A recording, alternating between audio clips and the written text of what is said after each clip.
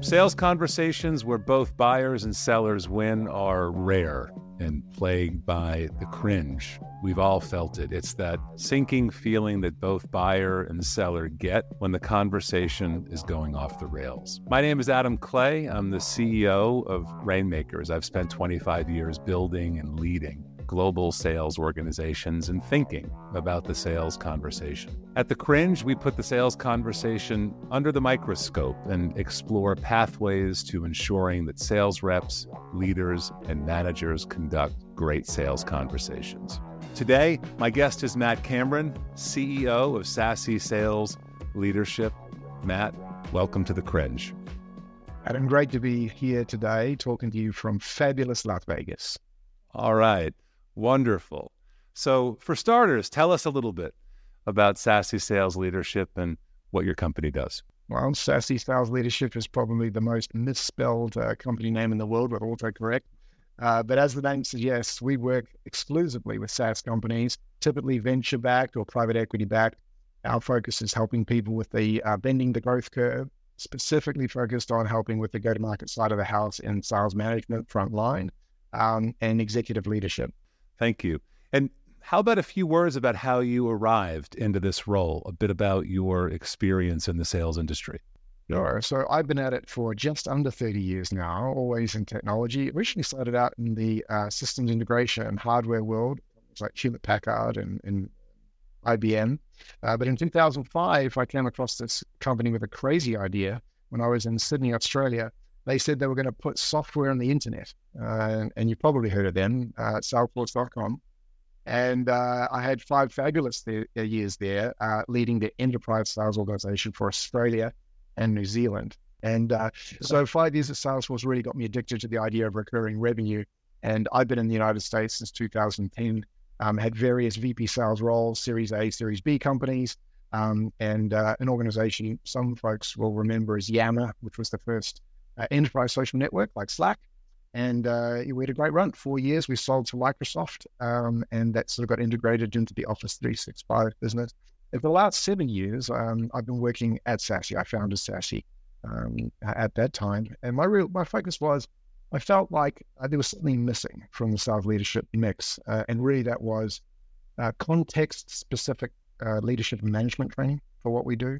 And also, as I know we're going to talk about, integrating emotional intelligence is sort of a core pillar of what leaders focus on in terms of their development, in addition to technical skills. And it was when I learned those things about the work that you do at the company that I was so eager to have you on the show. So as is our tradition here, my first question is, what cringe have you felt most acutely in the sales conversations that you've been a party to? I think it stretches all the way back to the beginning of my career. Nothing's changed, and there's really 2 things that leap out at me. Number one, probably by a wide margin, is lack of contextual empathy for the buyer. And what I mean by that is getting your mindset beyond the sales process and thinking the human that I'm speaking to, what they've been doing for the 10 minutes before I spoke to them, what the demands of them on this day are, and then more broadly, the demands of their role, so that I understand how I should be engaging with them as I would anyone in my social circle. And the second part of it is just being present, active listening and not staying on script rails is probably how I would term it, and there are so many times I listen to a conversation or I give someone selling me a cue and they completely miss it. And they just stay heading on wherever they were going. So those 2 things I would say. So take us through one of those conversations where you experienced that cringe, just to help color our understanding of what you are suggesting with an example. Let me focus on the first one, which is the empathy for context. And can I throw myself under the bus as the person who did the cringy activity? Yeah. All right. Go for it. I always feel safer criticizing myself. When I was 26 years old, I was working for an outsourcing business called Electronic Data Systems, EDS. And what we did is we did large outsourcing. So we'd literally buy entire IT groups from a company and sell back those services more cheaply. And the deal I have in mind is we were going to take over the ERP system. So it was SAP ERP system all the way, and then also manage the business from the network through to the desktop, sort of an end-to-end takeover.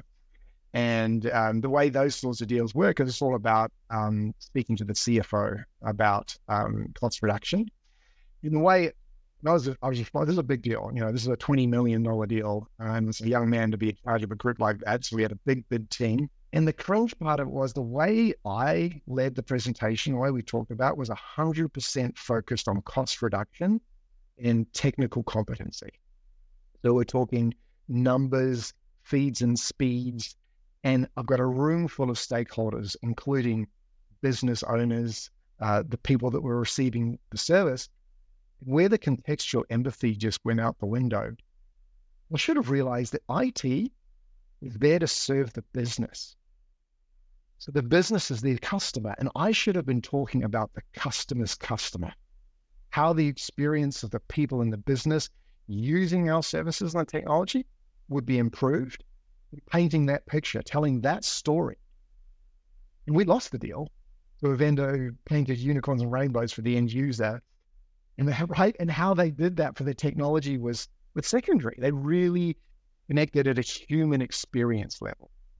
So tell us what you did about that. How did you fix it, either then and there or over time? So I couldn't fix it. And the fun epilogue to that was that other company actually, 3 months after getting the letter of intent or whatever, lost the deal because they'd actually fudged the numbers to undercut us as well. And then the poor customer said, you know what, this is nonsense. You're all idiots. We're going to keep it in-house. So that was the way to kill a big deal. But the learning I got from that, I think I took into Salesforce, and that's kind of a fun one to talk you through. So at that time, I was leading the sales effort as an individual contributor. When I first joined Salesforce, I was carrying a bag. And I was selling to Telecom New Zealand, which is the AT&T of New Zealand. It was 1,000 seats back in 2006. And here's the interesting thing. So imagine this, and Adam, you're going to smile at this. 1,000 seats, this telco. 600 were for a value-added reseller subsidiary of theirs that happened to be Microsoft CRM's largest reseller. And they were also bidding on the deal. No kidding. So they were basically bidding on their own business. So of course, I'm no idiot. And, the language you and I would use is column fodder, right? Like we're just there to make up the numbers. And so I did what any good rep would do, and I declined to bid. And then I get a call from the COO's assistant, said, Chris wants to have a conversation with you about this. And I thought, that's interesting.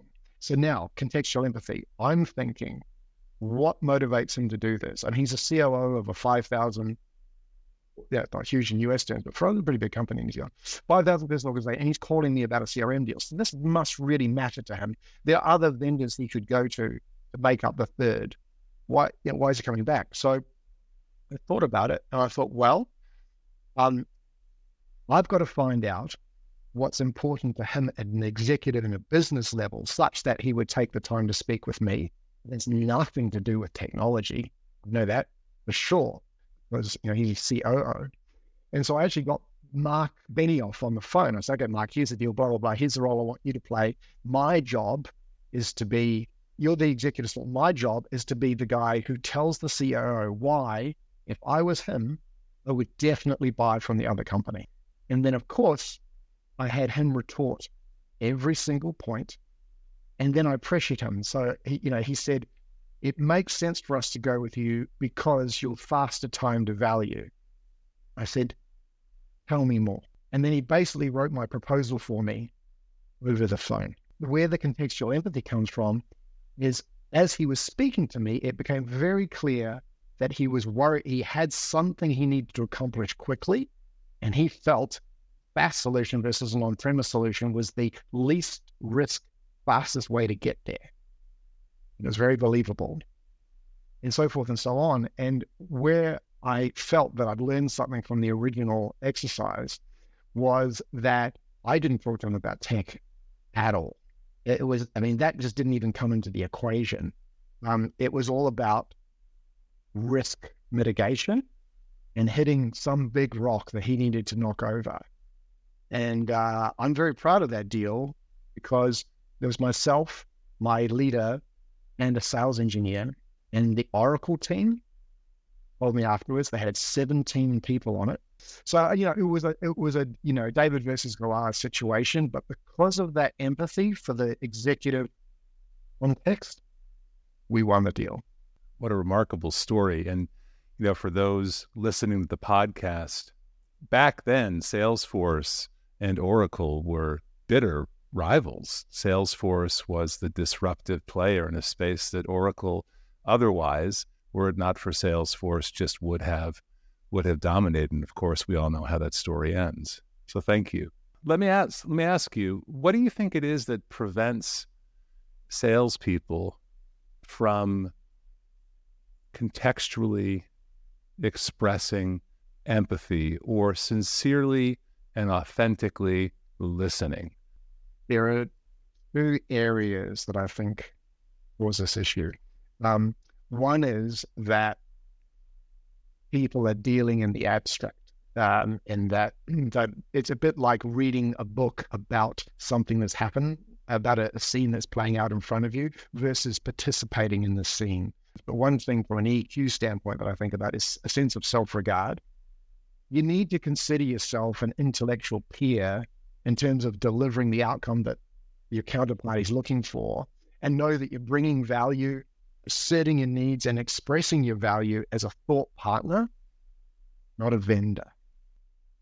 And that's really hard if you're early in your career. It gets easier over time because you've had a number of at-bats and you start to get more confidence. Just to double click on that, Matt, I think what you're saying is that what prevents people from doing this sort of thing has something to do with the fundamental belief system that sellers carry into the conversation about their position or their relative status. Yeah, 100%. It's a mindset thing. And so emotional intelligence is a concept. When I say that, people think about interpersonal skills, charismatic, charming, that sort of thing. I mean, that's really just one dimension.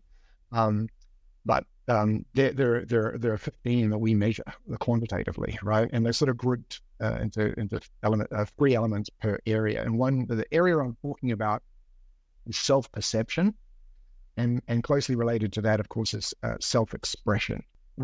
Individual sellers need to be intentional about this. And I'll give you an example.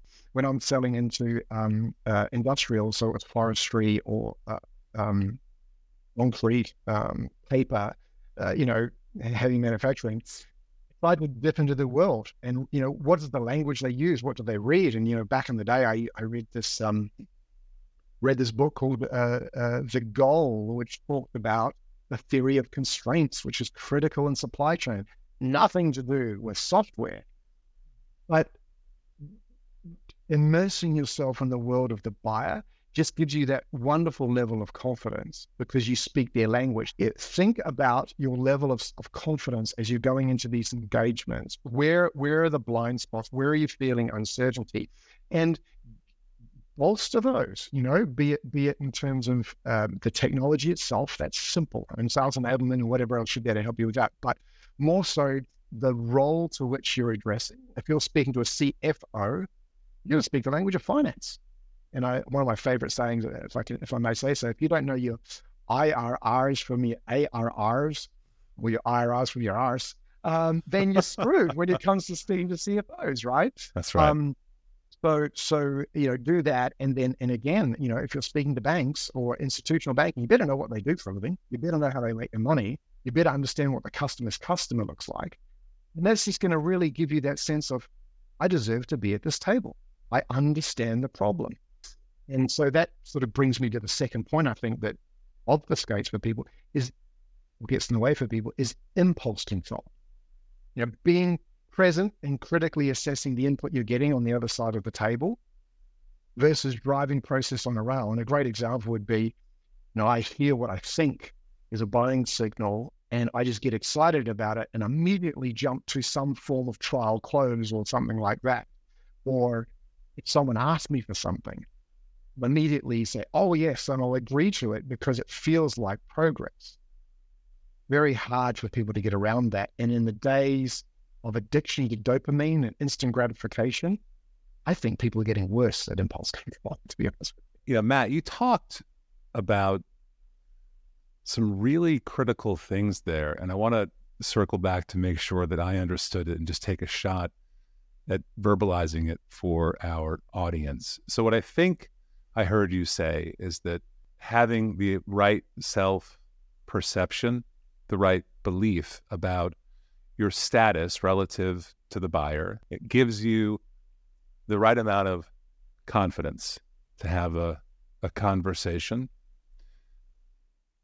At the same time, you have to be abundantly present in the conversation and a little less concerned with the structure of the conversation that you might be asked to adhere to from the company that you work for. For the audience, can you tie that all together with regards to my role as a salesperson and my principal job, which is to understand and listen to what the customer has to say? Yes, the doctor-patient analogy I think is perfect. No doctor is insecure in giving you specific prescriptive advice, and they never make assumptions if they're a good doctor. So I try to coach people, put your doctor hat on. So when we role play, you're the doctor, I'm the patient. I come in and say, hey, I've Googled it. I've got this thing on my back, and I think I need Band-Aid, and that'll sort it out. Salesperson, sure, I'll sell you a Band-Aid. But do we do that? No, doctors don't do that. They go, give me a look at the thing on your back. We're going to talk. All right. Yeah. And the patient says, well, I don't want to go get an X-ray. I don't think I need one. You know what? Here's why it's important for you to have an X-ray. And here are the things that could happen if we don't have an X-ray. So for us to move further forward, we need you to accept that we're going to have an X-ray. And that translates directly to great sales process, does it not? And so I would encourage listeners to think about that and then and think of the implications of how you would engage with another person if you were in that didactic, if you were in that relationship with someone else where you are the doctor, they are the patient. It changes the way most people think about things. I agree with you. I think that's a very powerful metaphor. And just to extend something you said earlier to this part of the conversation, I have, and perhaps you have seen, salespeople who become real masters of their domain. They become real experts in selling and servicing customers in the industry they're focused on. And if they lose sight of the doctor-patient dynamic, what can happen is that they can become overly prescriptive because they've seen everything before. Over a few years, because they've seen so much and they've helped so many customers, they actually start to skip the diagnostic process, which I think from a buyer's perspective serves a real purpose. Can you give me your thoughts on that? 100% agree. I mean, thinking about it again, having empathy for the buyer, you might have sold this thing 100 times. They're going to buy it for the first time in many cases. I have an example I like to give, a fun one. My wife is a circus artist. That's where we live in Vegas. And if you've ever been to Cirque du Soleil, think about this for a moment. They perform the same show twice a night, 6 days a week, 365 days a year. So for them, it might be literally their 400th time doing the same thing 6 days in a row. For you, that's the first time. So what many of the troops do is before show, out backstage, they get together, they recite a chant, hands together, and then showtime. They literally shout it because they just need that energy to realize that they're there to give somebody the best performance of their life. I love that. Well, that certainly makes the point a clear one. All right. Well, I have lots of questions about your wife's profession.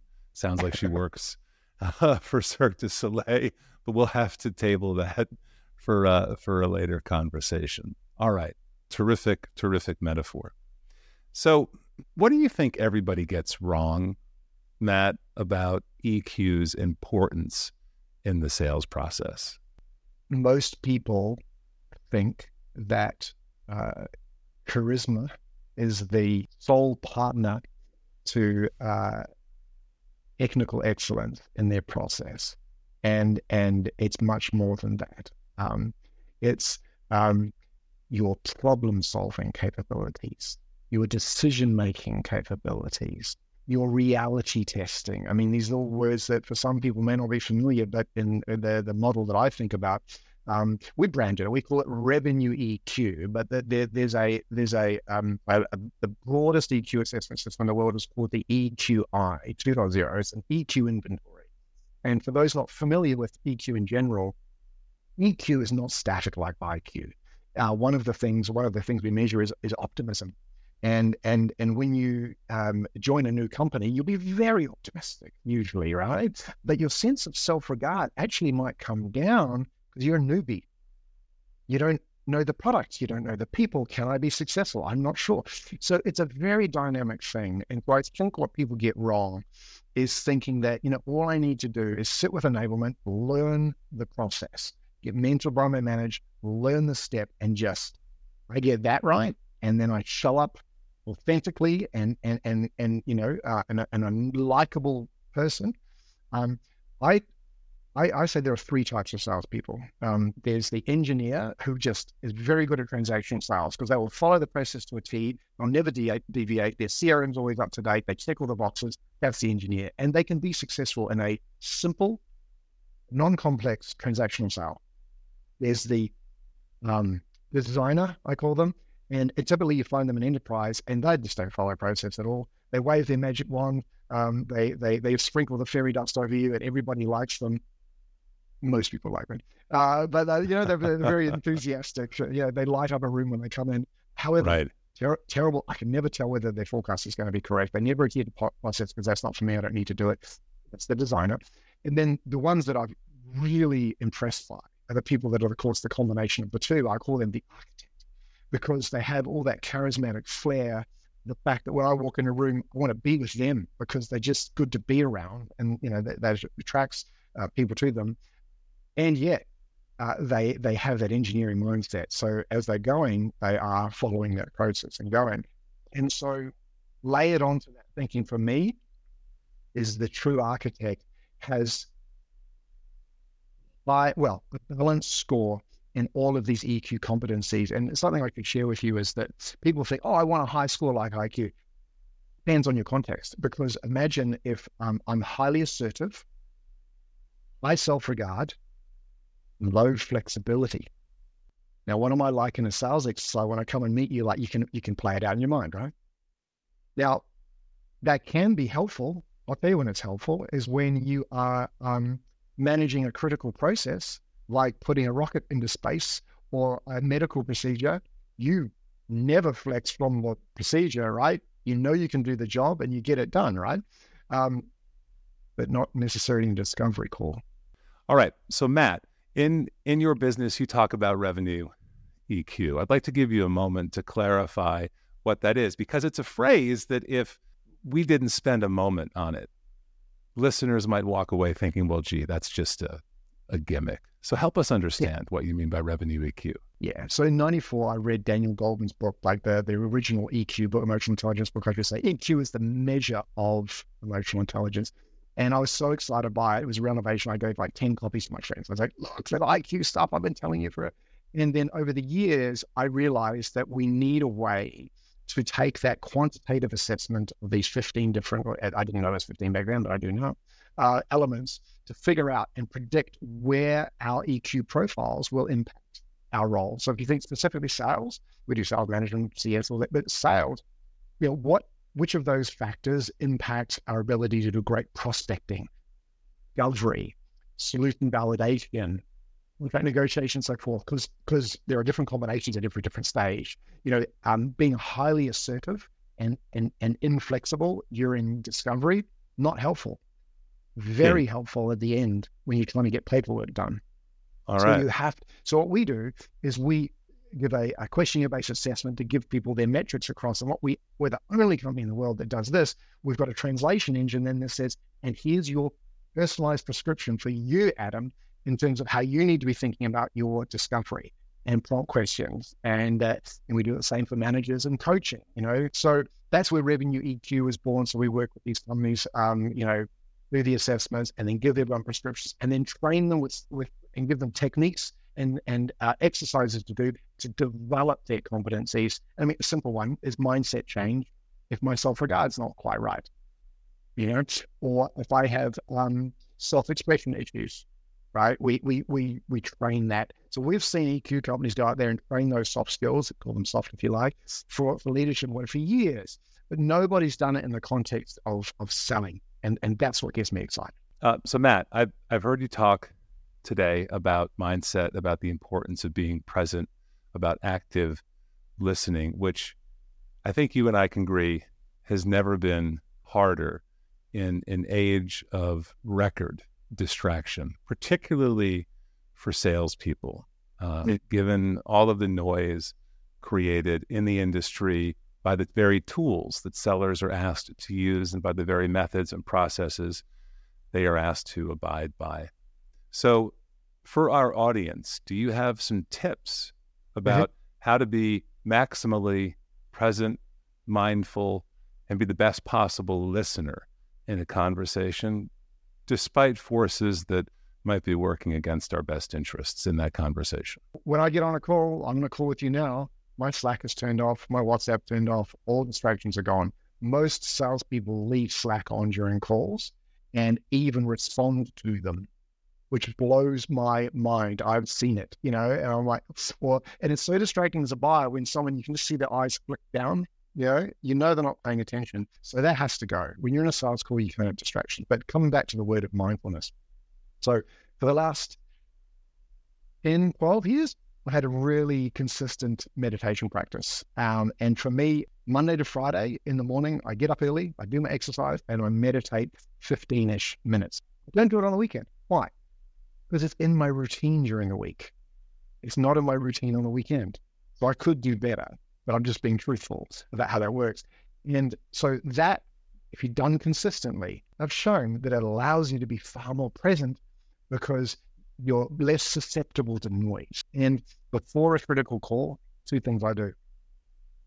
First thing I do is a short bit of breath work. And that sounds all New Asian. All it is find the technique that works for you. Take a deep breath slowly. Perhaps you do box breathing, you hold it for about the same time, and then you let it out slowly. It lowers your blood pressure, lowers your heart rate, and then you're ready to be present. And then, the other one, the second thing, before I do that, I do my visualization.